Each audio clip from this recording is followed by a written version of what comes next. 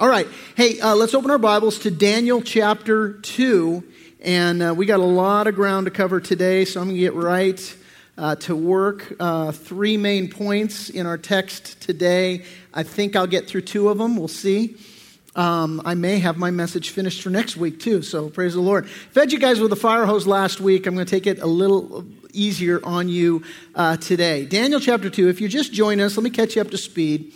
The book of Daniel was written in the 6th century BC. If you were here in second service last week, I misspoke in the second service and I said AD. Clearly, I meant 6 BC. But it was written in the year 6 BC by a young man from the tribe of Judah.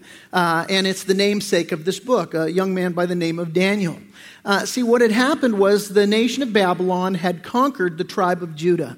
And they had taken many from the tribe of Judah into captivity. And the king ordered in particular, King Nebuchadnezzar of Babylon ordered that all the gifted young men that were descendants of the king, the tribe of Judah, that they be taken captive. As we saw last week, that was a fulfillment of prophecy. So Daniel, Hananiah, Mishael, and Azariah, these fine young men who were gifted, who were wise, who were young and good looking, the Bible tells us, and the Bible's not given to exaggeration. So, you envision whatever, ladies, your Hurley models. This is what these guys looked like, And so these men, not only fine specimens of a human being, but they were godly men. We saw that every single one of their names has to do with the worship and the honoring and the trusting of God. And the theme of the book of Daniel is the absolute sovereign rule and dominion of God. The message it conveys is this, that it doesn't matter what your circumstances are or how you got there. Ultimately, God will have his way and his purposes will prevail. Whether the person honors God, trusts God, lives for God, or their life is dead set against God, makes no matter to God. Obviously, he wants that all should be saved and come to the knowledge of him and saving faith in him. Desires that none should perish, but that all should come to everlasting life. But regardless of whether people do that or don't, God is beholding to no man, and he will accomplish his purposes. His purposes are sovereign, and his dominion is sound. And so what we saw was that regardless of the circumstances or how you got there, ultimately God will accomplish those purposes that are his. They're the ones that will prevail. And here's the big idea that runs all through this book, and that is this, that we can trust God no matter what. Here you have these godly young men who were largely victims of circumstance, not really in themselves doing things that dishonor God. As a matter of fact, the Bible makes it very clear. These are young men who are trying their utmost to honor God with their lives. Nevertheless, they are living under a tribe and a nation that has been cursed by God because of their disobedience and their sin. And so the sin of their fathers, as it were, brought consequence to them. We talked about that last week. And so nevertheless, these godly men suffering some ungodly consequences, but they can be confident in the middle of those consequences, knowing, you know what, God's not done with my life. God's not done with me. And as a matter of fact, here in the midst of a crooked and a perverse generation, I can live a life that glorifies God. I can live a life that honors God. And this is the portrait that Daniel paints for us. It's this picture in this lesson of how we can serve God faithfully even when we're in the middle of trial, even when we're in the middle of circumstances that we largely don't control, even when we are the victims, the recipients of evil, we can still honor God and we can still give our lives over to God obediently and watch how he will work. Now, we saw last week that the name Daniel literally means God is my judge, and this is how Daniel lived his life. He was ever mindful of the fact that God is my judge, that there will come a day when I have to give an account of my life to God. The Bible says it's appointed unto man once to die and then to face judgment. And Daniel lived his life with the certain understanding of that truth. that one day I will stand before God. And so accordingly, he ordered the things and the events in his life in such a way to honor God. And even though the objective of the king was to change Daniel and to change his companions and to get them to eat of his delicacies and to drink of his wine and to reprogram them in their language and in their culture and ultimately to change their names and to get them to identify all together with their gods and not the true and living God. Even though this was the king's objective, yet Daniel would not bow. He lived his life with the certain knowledge that God is his judge, God is my judge. I'll give an account of it. Now, we took a good look at that last week. If you're a parent and you weren't here last week, I'd encourage you to listen to the message online, just talking about how there is a full court press for the hearts and minds of our children. And the message coming out of that is one of, hey, listen, it's not so much that we need to be horrified at the agenda that's going after our kids and we need to change the agenda, although I'm all for Christians infiltrating this world and making a difference for Christ. But the bigger lesson of the book of Daniel is that we as parents should be ourselves walking and following and seeking after living a godly life with God, but we also as parents should be raising our children to be able to live in a corrupt world that's trying to change their name, change their identity, change their focus. We should be those parents that equip our kids to live in that kind of world so that they can be Daniels, being those ones who will not bow, who will honor God. And additionally, in harmony with the major theme of this book being that God is sovereign and his dominion is sound over people and events, what we see in harmony with that is that Daniel is also a prophetic book in that it foretells the future hundreds and even thousands of years, in advance. And we're going to get into that today. And just kind of as our jumping off point, I'll direct you to verse 17 of chapter 1. Even though we covered this last week, this is the starting point for today, where we read, "As for these 4 young men, Daniel, Hananiah, Mishael, and Azariah, these 4 young men, God gave them knowledge and will in all literature and wisdom, and Daniel had understanding in all visions and dreams." This figures prominently in the book. It's going to figure prominently here in chapter 2 and in our lesson for today. And as we ready to get into chapter 2, let me just give you a word for a minute about how God speaks to us. God speaks to us in many different ways. He reveals himself to us in many different ways. He directs us in many different ways. He speaks to us through his written word. God speaks to us through prayer. He speaks to us through circumstances in our lives, those pragmatic indicators in our life where God speaks to us through the circumstances that we're in. He speaks to us through the wisdom and counsel of others. And he speaks to us prophetically through dreams and through visions. Now, God uses these various means because we require it. We require that God, we're not always going to hear him in the same way. And so because we require different forms of communication, God has all of these alternate forms of communication so that he can get through to us so that we can hear from him. Now, I always like to take things back to the family. That's the way things make sense for me. So much when we're studying the things of the kingdom of God and the way that God operates makes sense when you put it in the context of family. And so you take your kids, for instance. When you're communicating with your kids, it takes an ocean of communication to get through to them, doesn't it? You can talk till you're blue in the face. They may not hear it. And so you have all sorts of different vehicles and ways through which you're going to communicate with your kids because you want them to hear what you're saying. And so you may communicate to them as God communicates to us through his written word. You may communicate to your kids through the written word.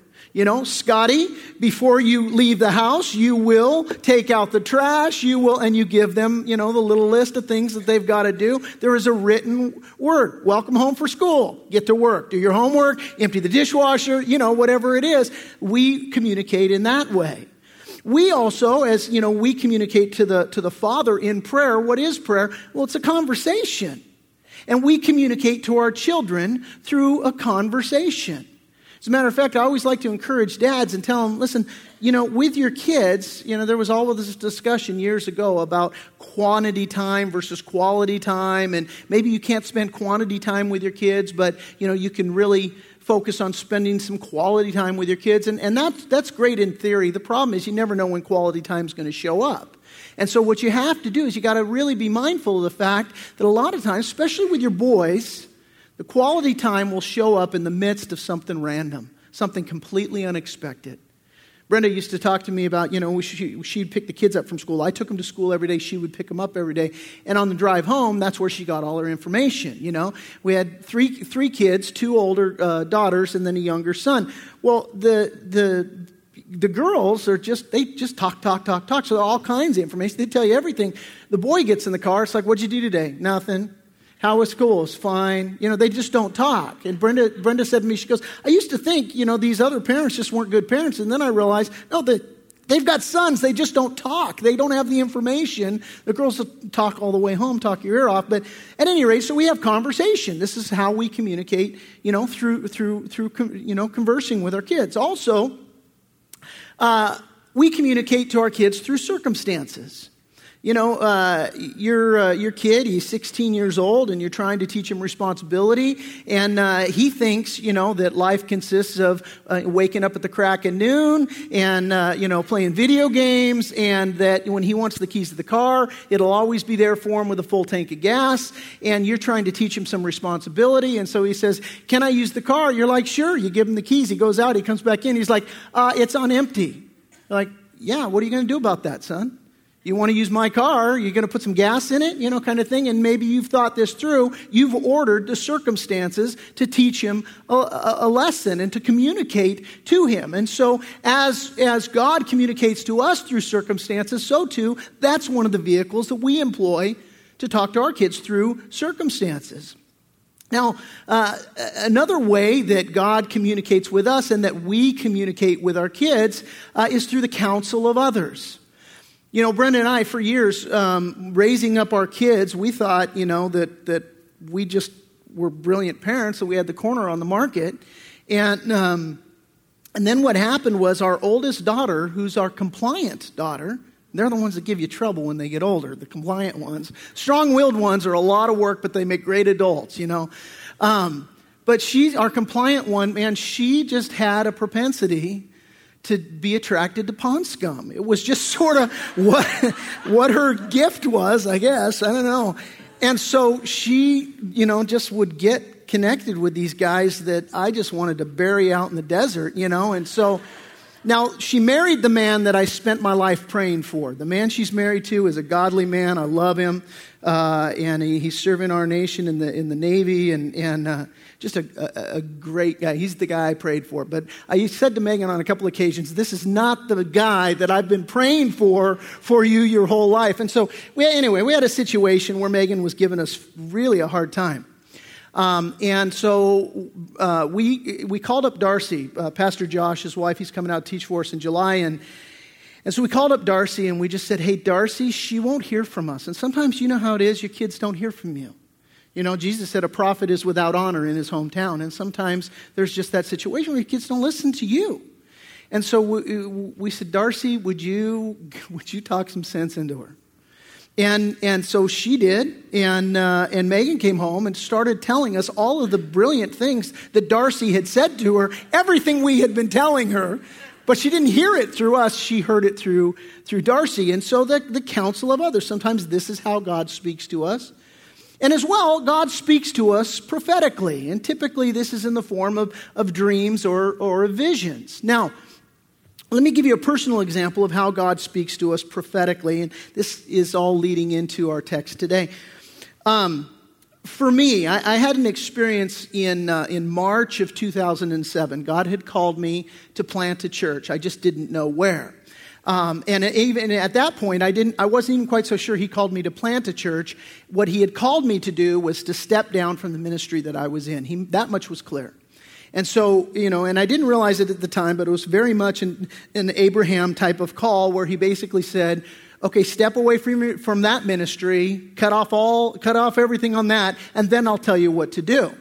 And it's crazy, but anyway, so that's the way it went down.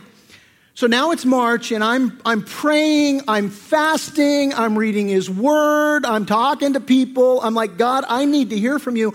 I don't know what I'm supposed to do next. And I had it in my mind. I was kind of settled that maybe I was going to go join this existing ministry in the Pacific Northwest. And I was really feeling strongly led in that direction. I'm like, I don't know so much that I'm supposed to plant a church. I think maybe I'm supposed to go join this existing work. And so I did everything, and I'm just not hearing the Lord's voice. So I went to bed one night, and I just said, Lord, you say in your word that you give young men visions and you give old men dreams, and I don't know which category I fall into right now in this season of life, but I'll take either one at this point. You know that I'm doing everything to seek your will, and I'm just not hearing, and I just said, Lord, please speak to me. And that night I had a dream, and it was a very vivid dream. And the man who was leading this work in the Pacific Northwest died in a car crash. And it was one of those dreams that is real in every way. It was in color, and it was just vivid, and it was being reported on the news, and it was just very vivid. And I woke up from the dream in the middle of the night. It was one of those dreams that just wakes you up, and I knew that there was something significant to this dream, and immediately my first conscious thought took me to the end of John's Gospel. And there in the last chapter of John's Gospel, there's this exchange between Jesus and Peter. He's restored Peter, and he's telling Peter about all the things that Peter's going to have to suffer for, in ministry, serving him. And it says there that Peter looked back and he saw John. And Peter's response was, well, what about him? And Jesus said to Peter, basically, look, that's none of your business. It ain't none of your business, Peter, what I do with him. You follow me. And then immediately, God's Holy Spirit. Now, this scripture just came to mind. It was my first conscious thought. It was a word from God. And He gave me the picture of the dream. He gave me the scriptural interpretation. And then the Holy Spirit spoke to my heart and gave me the application. And He said, if you go to the Pacific Northwest, you're going to be following a man. And He just showed me very vividly. So you go there and you follow this guy, and he's killed. It wasn't prophetic that this guy was going to get killed. At least I was pretty confident that wasn't it. But basically what He showed me was, okay, so you go there and you're going to be serving alongside this guy, and you'd basically be going because, you love this guy's ministry, but, life is a vapor. It's here for a little while, and then it's gone. And I could take him out, and then what? Are you really going because you feel called there? Are you going because you feel called to serve along this side, this guy? And let me just tell you, if you do that, you'd be going to serve a man. I'm telling you, that's none of your business. You follow me. One of the coolest experiences I've ever had with God, and it was all to tell me no. God was saying, no, you're not going to go where you think you want to go. But it was an amazing thing. It was supernatural, and I heard His voice. That's the point. You see, and today here in Daniel chapter 2, God has something to say to King Nebuchadnezzar. And in fact, it's a lot bigger than that, and it's always a lot bigger than that with God. Not only does He have something to say to King Nebuchadnezzar, but He's got something to say to Daniel through it, and He has something to say to you and I through it, and He's going to do it in this area of a prophetic dream and the prophecy that applies to that. So Daniel chapter 2, beginning in verse 1, now in the second year of Nebuchadnezzar's reign, Nebuchadnezzar had dreams. And his spirit was so troubled that his sleep left him. You ever been there? You have a dream and you can't sleep. It freaks you out. It's one of those things you wake up and it's just like, this is where he's at. His sleep left him. And then the king gave the command to call the magicians, the astrologers, the sorcerers, and the Chaldeans to tell the king his dreams. And so they came and they stood before the king. Verse 3, and the king said to them, I have had a dream, and my spirit is anxious to know the dream. Now that word anxious, if you're given to taking notes, you could circle it. And nearby, you could write this. You could write to strike, to beat, or to push persistently. To strike, to beat, or to push persistently. And this is the anxiety. It's striking him, it's beating him, it's pushing persistently. Some of you guys, you're searching for work right now. And you go to bed and 3 o'clock in the morning is that beautiful magic hour that you just love to hate, because that's when it's striking, it's beating, and it's pushing against you. Right? You know the feeling.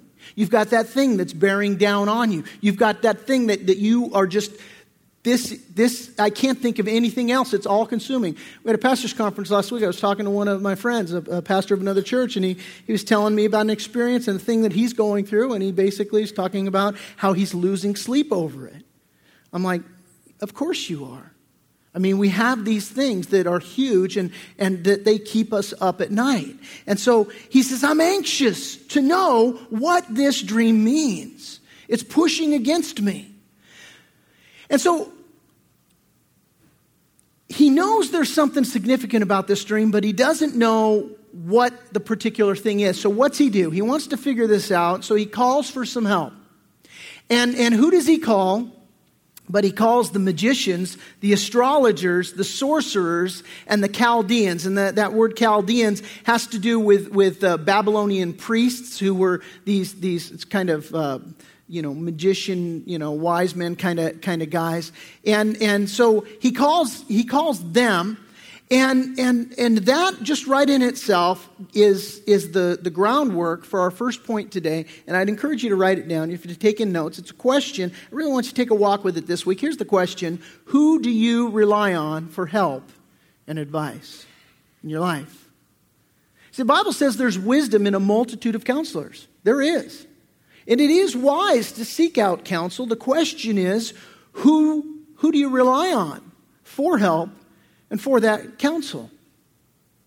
Are they godly people or are they ungodly people?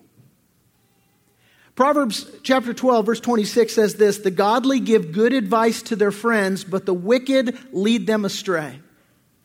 Again, Proverbs 15:2 says, the tongue of the wise uses knowledge rightly, but the mouth of fools pours forth foolishness. Again, Proverbs 15:27 says, the lips of the wise give good advice, but the heart of a fool has none to give. And there are no shortage in this world of fools giving out advice hand over fist. I don't know if you saw the news story. I'm confident you probably did. It was all over the national news. But there was a couple that was in New York last week, and they hosted a radio show as life coaches. It was a guy named John Littig. He was a motivational speaker, and his common law psychotherapist wife, Lynn Rosen. And the report was that here this popular couple that had this radio station and had this show about life coaching and all, that they'd committed double suicide.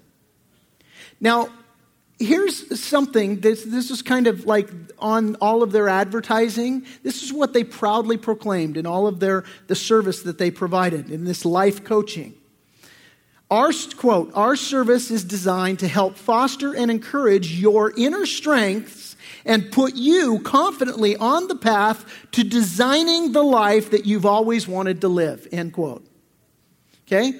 So, I mean, there's all kinds of red flags that stand out to me about this. It's all me, myself, and I, and you're a winner, and you can be a great person. And so our service is designed to help you foster and encourage your inner strength, and you can design the life that's going to, that you want to live, that's going to make you a better you. This was what they proudly proclaimed. And apparently their last act of instruction was that they committed suicide. Now, and how would you like, by the way, maybe you've modeled your life after the life coaching that these people get, and the last message they give you is, it ain't working for us. We're out. It's a tragedy. They left the suicide notes, one in her handwriting, one in his, and basically it's just too painful. We can't handle it.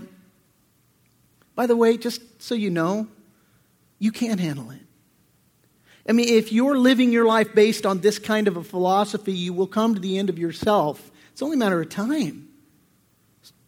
Your life and the issues that we face are so much bigger than us. And these are precisely the kind of people, precisely the kind of advisors that Nebuchadnezzar looked to.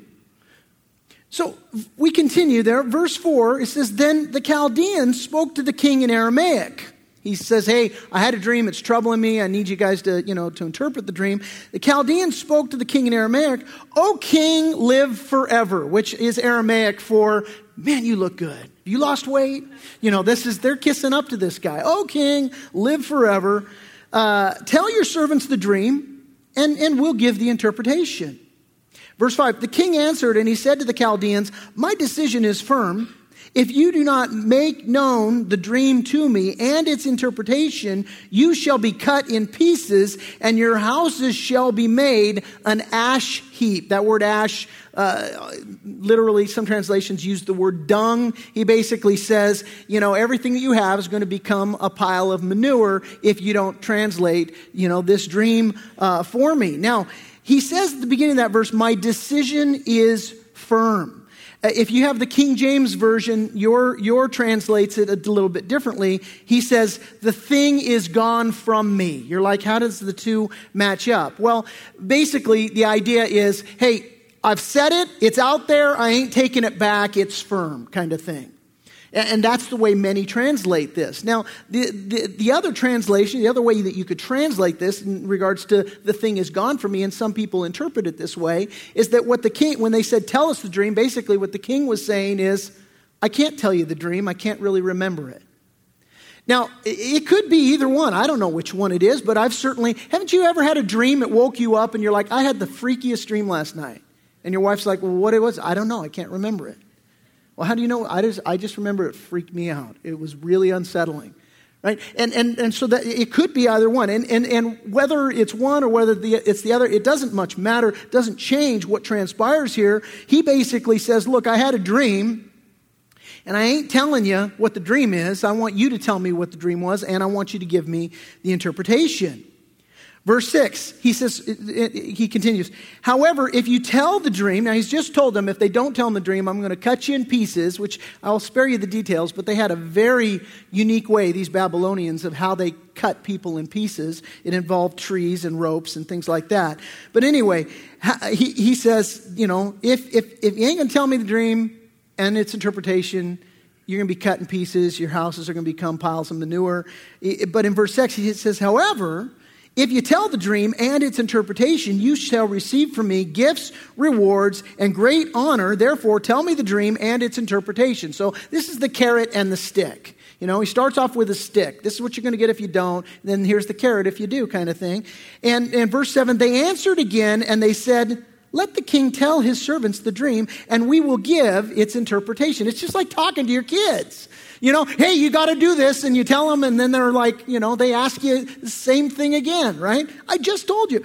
So verse 8, the king answered, and he said, I know for certain that you would gain time. In other words, you're going to stall, and you're going to lie, is what he's about to say. But he says, because you see that my decision is firm. Verse 9, if you do not make known the dream to me, there is only one decree for you have agreed to speak lying and corrupt words before me till the time has changed. Therefore, tell me the dream, and I shall know that you can give me its interpretation. Now, you get the sense that they've lied to him before, don't you? Just in how he's dealing with them. He's like, I'm already not so sure about you guys. I mean, it reminds me of, you hear some comedians, they joke about, calling the psychic hotline. And, one guy says, ring, ring, hello. He's like, why'd you let it ring? If you're so psychic. Another guy, talking about the same thing. He's like, they asked me my name and my birth date, and they asked me all this information. He's like, well, why should I tell you? You should know all that stuff. Another guy talks about, he's got the psychic, and the psychic says, your name starts with an M. He's like, my name is Carey. He goes, well, your last name starts with an M. He said, my last name is Tucker.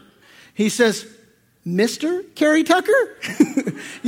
And so you get the impression that, this guy has dealt with these guys, and that they've lied to him and that they've strung him along and all this stuff.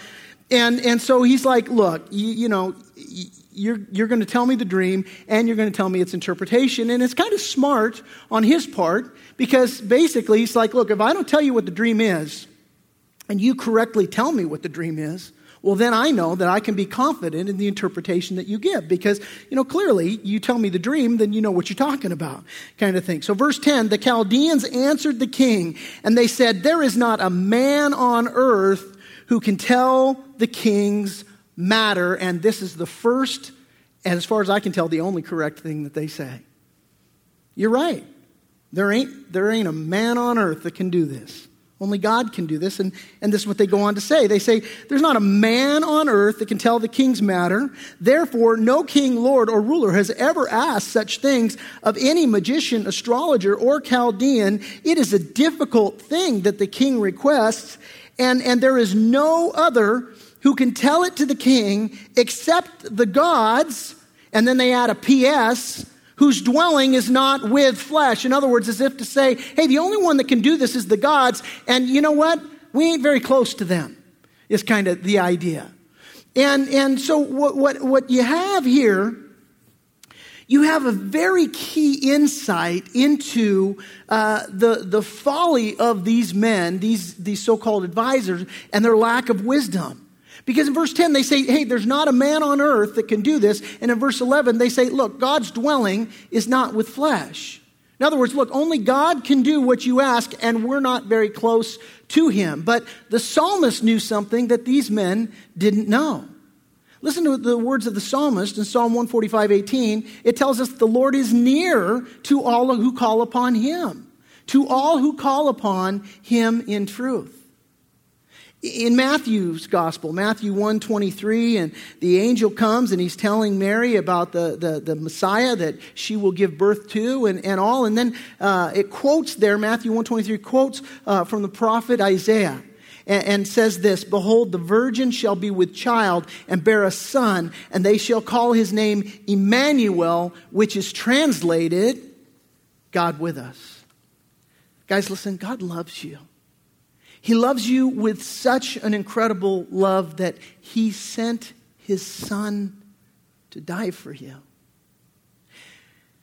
And we can know him. We can know him intimately.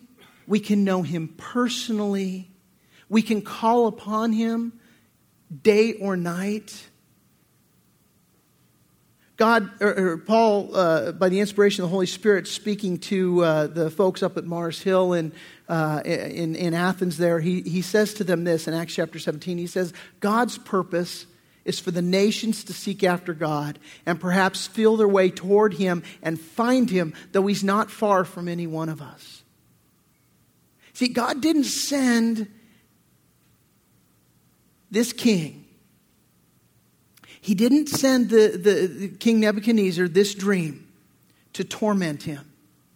He sent him this dream to transform him. That's his intention. He wants to reach this man. He wants to transform this man. He wants to change this man. He wants to bring him from darkness to life. He wants to light, and he wants to bring him from death to life. That's his desire. Can I tell you, that's his desire for you as well. See, God sent this dream so that he would seek after the Lord. Again, Isaiah the prophet said, seek the Lord while he may be found. Call upon him while he is near. Let the wicked forsake his way and the unrighteous man his thoughts. Let him return to the Lord, and he will have mercy on him, and to our God, for he will abundantly pardon. And here's where I go with all of this. Just like King Nebuchadnezzar and God giving him this dream that left him anxious. Man, I'm up against it. I'm hard pressed. It's this thing that's freaking me out. Maybe today you're anxious. And maybe God's allowed something in your life that, as we look at the definition of this anxiety that he has, strike against you, beat against you, push persistently against you. Maybe God's allowed that in your life. Maybe he's engineered it in your life. Maybe today you're here and you're stressed out. And maybe God's engineered all of that because, like King Nebuchadnezzar, God wants you to turn to him. God wants you to seek Him, to trust in Him. And maybe God's allowed you this place of anxiety because you haven't been trusting in Him. Listen, the psalmist declares, God is our refuge and our strength, an ever-present help in time of trouble. You need to know that today. You need to know, maybe you're here today and maybe, you've walked with the Lord, but you know that you've wandered. You've kind of got off track. Maybe you've got this thing that you're burdened down with and that you're weighed down with that is causing you sleepless nights. And maybe you haven't been trusting the Lord with that. You need to know that you can trust the Lord with that. Maybe you're here and you've never trusted the Lord. You never surrendered your life to the Lordship of Jesus Christ. God would say to you today, my purpose is that you would seek after me and find me, and I'm not far from you. I've never been far from you. I love you. See, the Bible says all have sinned and fall short of the glory of God, and that the wages of sin is death. But the gift of God is eternal life in Christ Jesus. And we're called to believe and confess. Believe that Jesus is the Christ, the Son of the living God, and that he died on the cross for my sin in my place. He paid the penalty that I could never pay because He loves me. He's not some cosmic killjoy just looking to crush you. He loves you. And if you'll believe that and if you'll confess that, the Bible says that you'll be saved. God's desire is that none should perish, but that all should come to a place of eternal life through relationship with Jesus Christ. And God's made that way for us. That's His deep desire for us. That's what all this is about in Nebuchadnezzar's life. And ultimately, he is going to reach him. Ultimately, we're going to see in the coming chapters that God's going to take Nebuchadnezzar through it, but He's going to bring him to a place where he confesses faith in God. And if you're in a situation, in a circumstance today, God's deep desire for you is that through that you would come to know Him and you would come to trust Him. You need to know that. By the way, the people you're seeking counsel from, they need to know that too. If you're seeking counsel from people that have denied the Lord, that don't know the Lord, well, Proverbs is filled with the folly of such things. We need to know that. Verse 12 as we continue. For this reason, what reason? The reason that, hey, these astrologers and magicians and all of the worldly wisdom, for the reason that they couldn't do what the king needed them to do, they let him down, they failed him. For this reason, the king was angry and very furious, and he gave the command to destroy all the wise men of Babylon.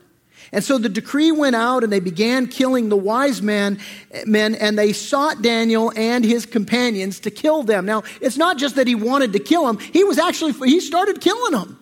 I mean, it's like, boom, boom, you're dead. We're going down the list here. He's taking care of this right now. Verse 14, then with counsel and wisdom, Daniel answered Arioch, the captain of the king's guard, who had come out to kill the wise men of Babylon. He answered and he said to Arioch, the king's captain, why is this decree from the king so urgent? And then Arioch made the decision known to Daniel. In other words, he's like, well, let me tell you, Daniel, here's what's going on. He had this dream and he's freaking out about it. Nobody can answer the dream. And so because his wise men let him down, he wants everybody dead. He said, kill them all. Verse 16, so Daniel went in and asked the king to give him time that he might tell the king the interpretation. Now, this isn't in my notes, but it's just one of those side things. This is worth the price of admission right here. Just write it down. This is one of those aside observations. Daniel went in and asked the king. And here's what I have written in the margin of my Bible. I wrote, character brings access.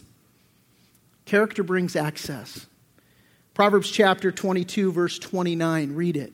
Basically says, if you're a wise man, if you're a godly man, if you're somebody that obeys God and lives according to a life that is consistent with that's going to bring you before wise men. That's going to bring you before kings. That's going to bring you before rulers. Fools, they're not brought before kings. They're not brought before rulers. They don't have that kind of access. Character brings access. Well, that's not my point in my notes, but here's the point. What I want you to note is that there's a difference between the way the king reacts and there's a difference between the way Daniel reacts. Night and day difference, right? Second point, write it in your notes, and this is one of those takeaways. I want you to just sort of think about this week. How do you react in time of trouble? How do you react in time of trouble? First question is, who do you rely on for help and advice? Who do you rely on when you're in trouble? Second one, how do you react when you're in trouble? It's been said that a crisis doesn't make a man, it reveals the man. In other words, how you react in times of trouble really reveals what you're made of. And I want you to note the king's response here, because he responds just 180 degrees from how Daniel responds. Notice that the king's response, it's completely disproportionate to the stimuli. Disproportionate to the stimuli. Here's what this means. If my wife makes me a wonderful breakfast, and there's eggs, and there's toast, and there's just piles of bacon made just the way I like it, and she brings it to me, and the toast is burned, and I take that plate and I throw it across the room, my response is disproportionate to the stimuli. In other words, there's something else going on. I didn't throw that plate across the room. I wouldn't do that. It's an analogy. But I didn't throw that plate because my wife would say, well, now clean it up. Anyway, I didn't throw that plate across the room because the toast was burned. There's something deeper going on. And I want you to notice for the king, that's the idea here. There is something deeper cooking in the king's heart. His response is disproportionate, and it's completely different than Daniel's response. Because, he has this dream, and you can't interpret it. And so now he's going to kill all the wise men. And remember, in chapter 1, he's got 3 years of intense investment in every single one of these guys at least. And so now he's going to go out and have them all killed. That's a huge investment for such a simple thing. Now, hold that thought. In extreme contrast, what we see in Daniel is something altogether different. See, Daniel is the one here who has a death sentence hanging over his head, and he possesses peace that King Nebuchadnezzar lacks. Why? What's going on? Well, jump ahead. We're just going to look at it, and we'll cover it in next week. But jump ahead to verse 29. And I want you to tell you, God's going to give Daniel the interpretation of his dream. But he gives him more than that. Daniel goes to the Lord and says, you got to tell us the dream and the interpretation of it. God tells him the dream. God gives him the interpretation of it. But you know what else God does?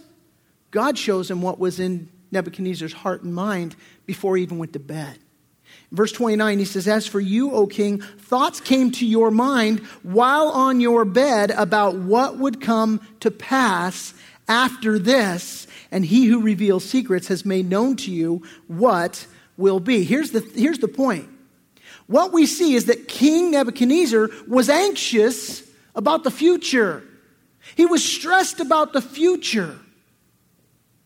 How many of you guys saw last week the Powerball thing, the Powerball jackpot?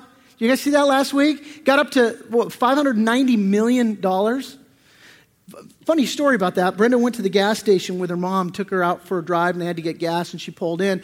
And she ran in to get some water. She asked the gal for some water, and the gal handed her a lottery ticket. And she's like, what's that? She said, you asked for a lotto ticket. She said, I asked for a water bottle. And so she goes to take the ticket back. Brenda's like, well, give me the ticket now. I mean, this is totally the stories you always hear, Some providential thing. God wants to give us a church building. I'll take the ticket. It's worth $1 entertainment. We didn't get one number on that ticket. And I will never win the lottery. I've always said that, So, but $590 million. Now, some 89-year-old granny won this, right? She's the sole winner, Florida. $590 million. And, she took the lump sum payout, which, I forget what it is. But basically, it works out to about $180 million after taxes. That would help, wouldn't it? I mean, how many of y'all right now, you're thinking that would solve a lot of issues right there if I had $180 million? Well, think about it from King Nebuchadnezzar's standpoint. Here you got the richest, most powerful man who's ever lived. He rules everything. He owns everything. And he discovered that the peace isn't in his possessions, the peace isn't in his paycheck, the peace isn't in his position, the peace isn't in his power, the peace isn't even in his Powerball, okay? He discovered there ain't no peace in none of it. He's on his bed, he's thinking about the future, and now this is why his anger is disproportionate. Because he got a glimpse of his mortality. That's why. This guy who's large and in charge and totally in control just realized, I can't control nothing. I don't know the future. I can't control the future. And all the king's horses and all the king's men, they ain't putting Nebuchadnezzar back together again. The Bible says it's appointed unto man once to die, but after this to face judgment. And Nebuchadnezzar was a man. He didn't know where he came from. Didn't really know why he was here. He didn't know where he was going. And he got a glimpse of the mortality that he had in his future, and he's freaked out. He had no peace. Do you have peace today? Harrison Ford was being interviewed by a magazine several years ago, and they said, they're asking him all these questions, and finally, he just kind of offered up. He says, you always want what you ain't got. They're like, Harrison Ford, actor, movie star, superstar, millionaire. What ain't you got? Peace. Nebuchadnezzar's freaked out because he got a glimpse into the fact that there's a day he's going to die. And he wasn't ready for it. Just ask you the question, are you ready to face judgment? See, because in contrast to King Nebuchadnezzar, Daniel reacts with counsel and wisdom. In other words, whereas King Nebuchadnezzar lost it, Daniel was calm and collected. Why? Well, the prophet Jeremiah says this. He says, blessed are those who trust in the Lord and have made the Lord their hope and confidence. That word blessed are those who trust in the Lord. It means literally to bless, to kneel, to praise, or salute. It's a worshipful word is what it is. And here's the idea. The idea that as you trust God, as you worship Him as Lord, and as you anchor your life to Him, as we went through in the book of Colossians, as you trust Him, you are in fact worshiping Him with your life. And He becomes your hope. He becomes your confidence. Listen, the psalmist said this. He said, I will lift up my eyes to the hills. From whence comes my help? My help comes from the Lord who made heaven and earth. Where's your help come from? Have you placed entirely your hope in the Lord? Are you trusting in Him? See, here's what I want you to see, and I'm going to close with this. What I want you to see is that as Christians, we, like Daniel, we are far from home. This world is not our home. We live in a world that is uncertain. We live in a world that is threatening. But Jesus said that He has gone to prepare a place for us. As a matter of fact, I was going to have you turn there, but for time's sake, I'll just read it for you if that's all right. You're welcome to turn there if you want. John chapter 14, beginning in verse 2. But here's what He told His disciples. He says, in my Father's house are many mansions. If it were not so, I would have told you, I go to prepare a place for you. And if I go and prepare a place for you, I will come again and receive you to myself, that where I am, there you may be also. And where I go, you know, and the way you know. Now at this point, doubting Thomas speaks up. And he's like, Lord, we don't know where you're going, and how can we know the way? And Jesus said at that point, in response to that question, He said, I'm the way, the truth, and the life. No one comes to the Father except through me. I want to ask you again, how do you react in times of trouble? Do you look more like King Nebuchadnezzar, who freaks out because you got a glimpse at your own mortality? Or are you as Daniel? Nothing moves me, man. I can be calm, I can be collected, and I can face this without my whole world falling apart. Why? Because even though I'm here, far from home, I trust the Lord. And cast all my cares upon Him, knowing that He cares for me.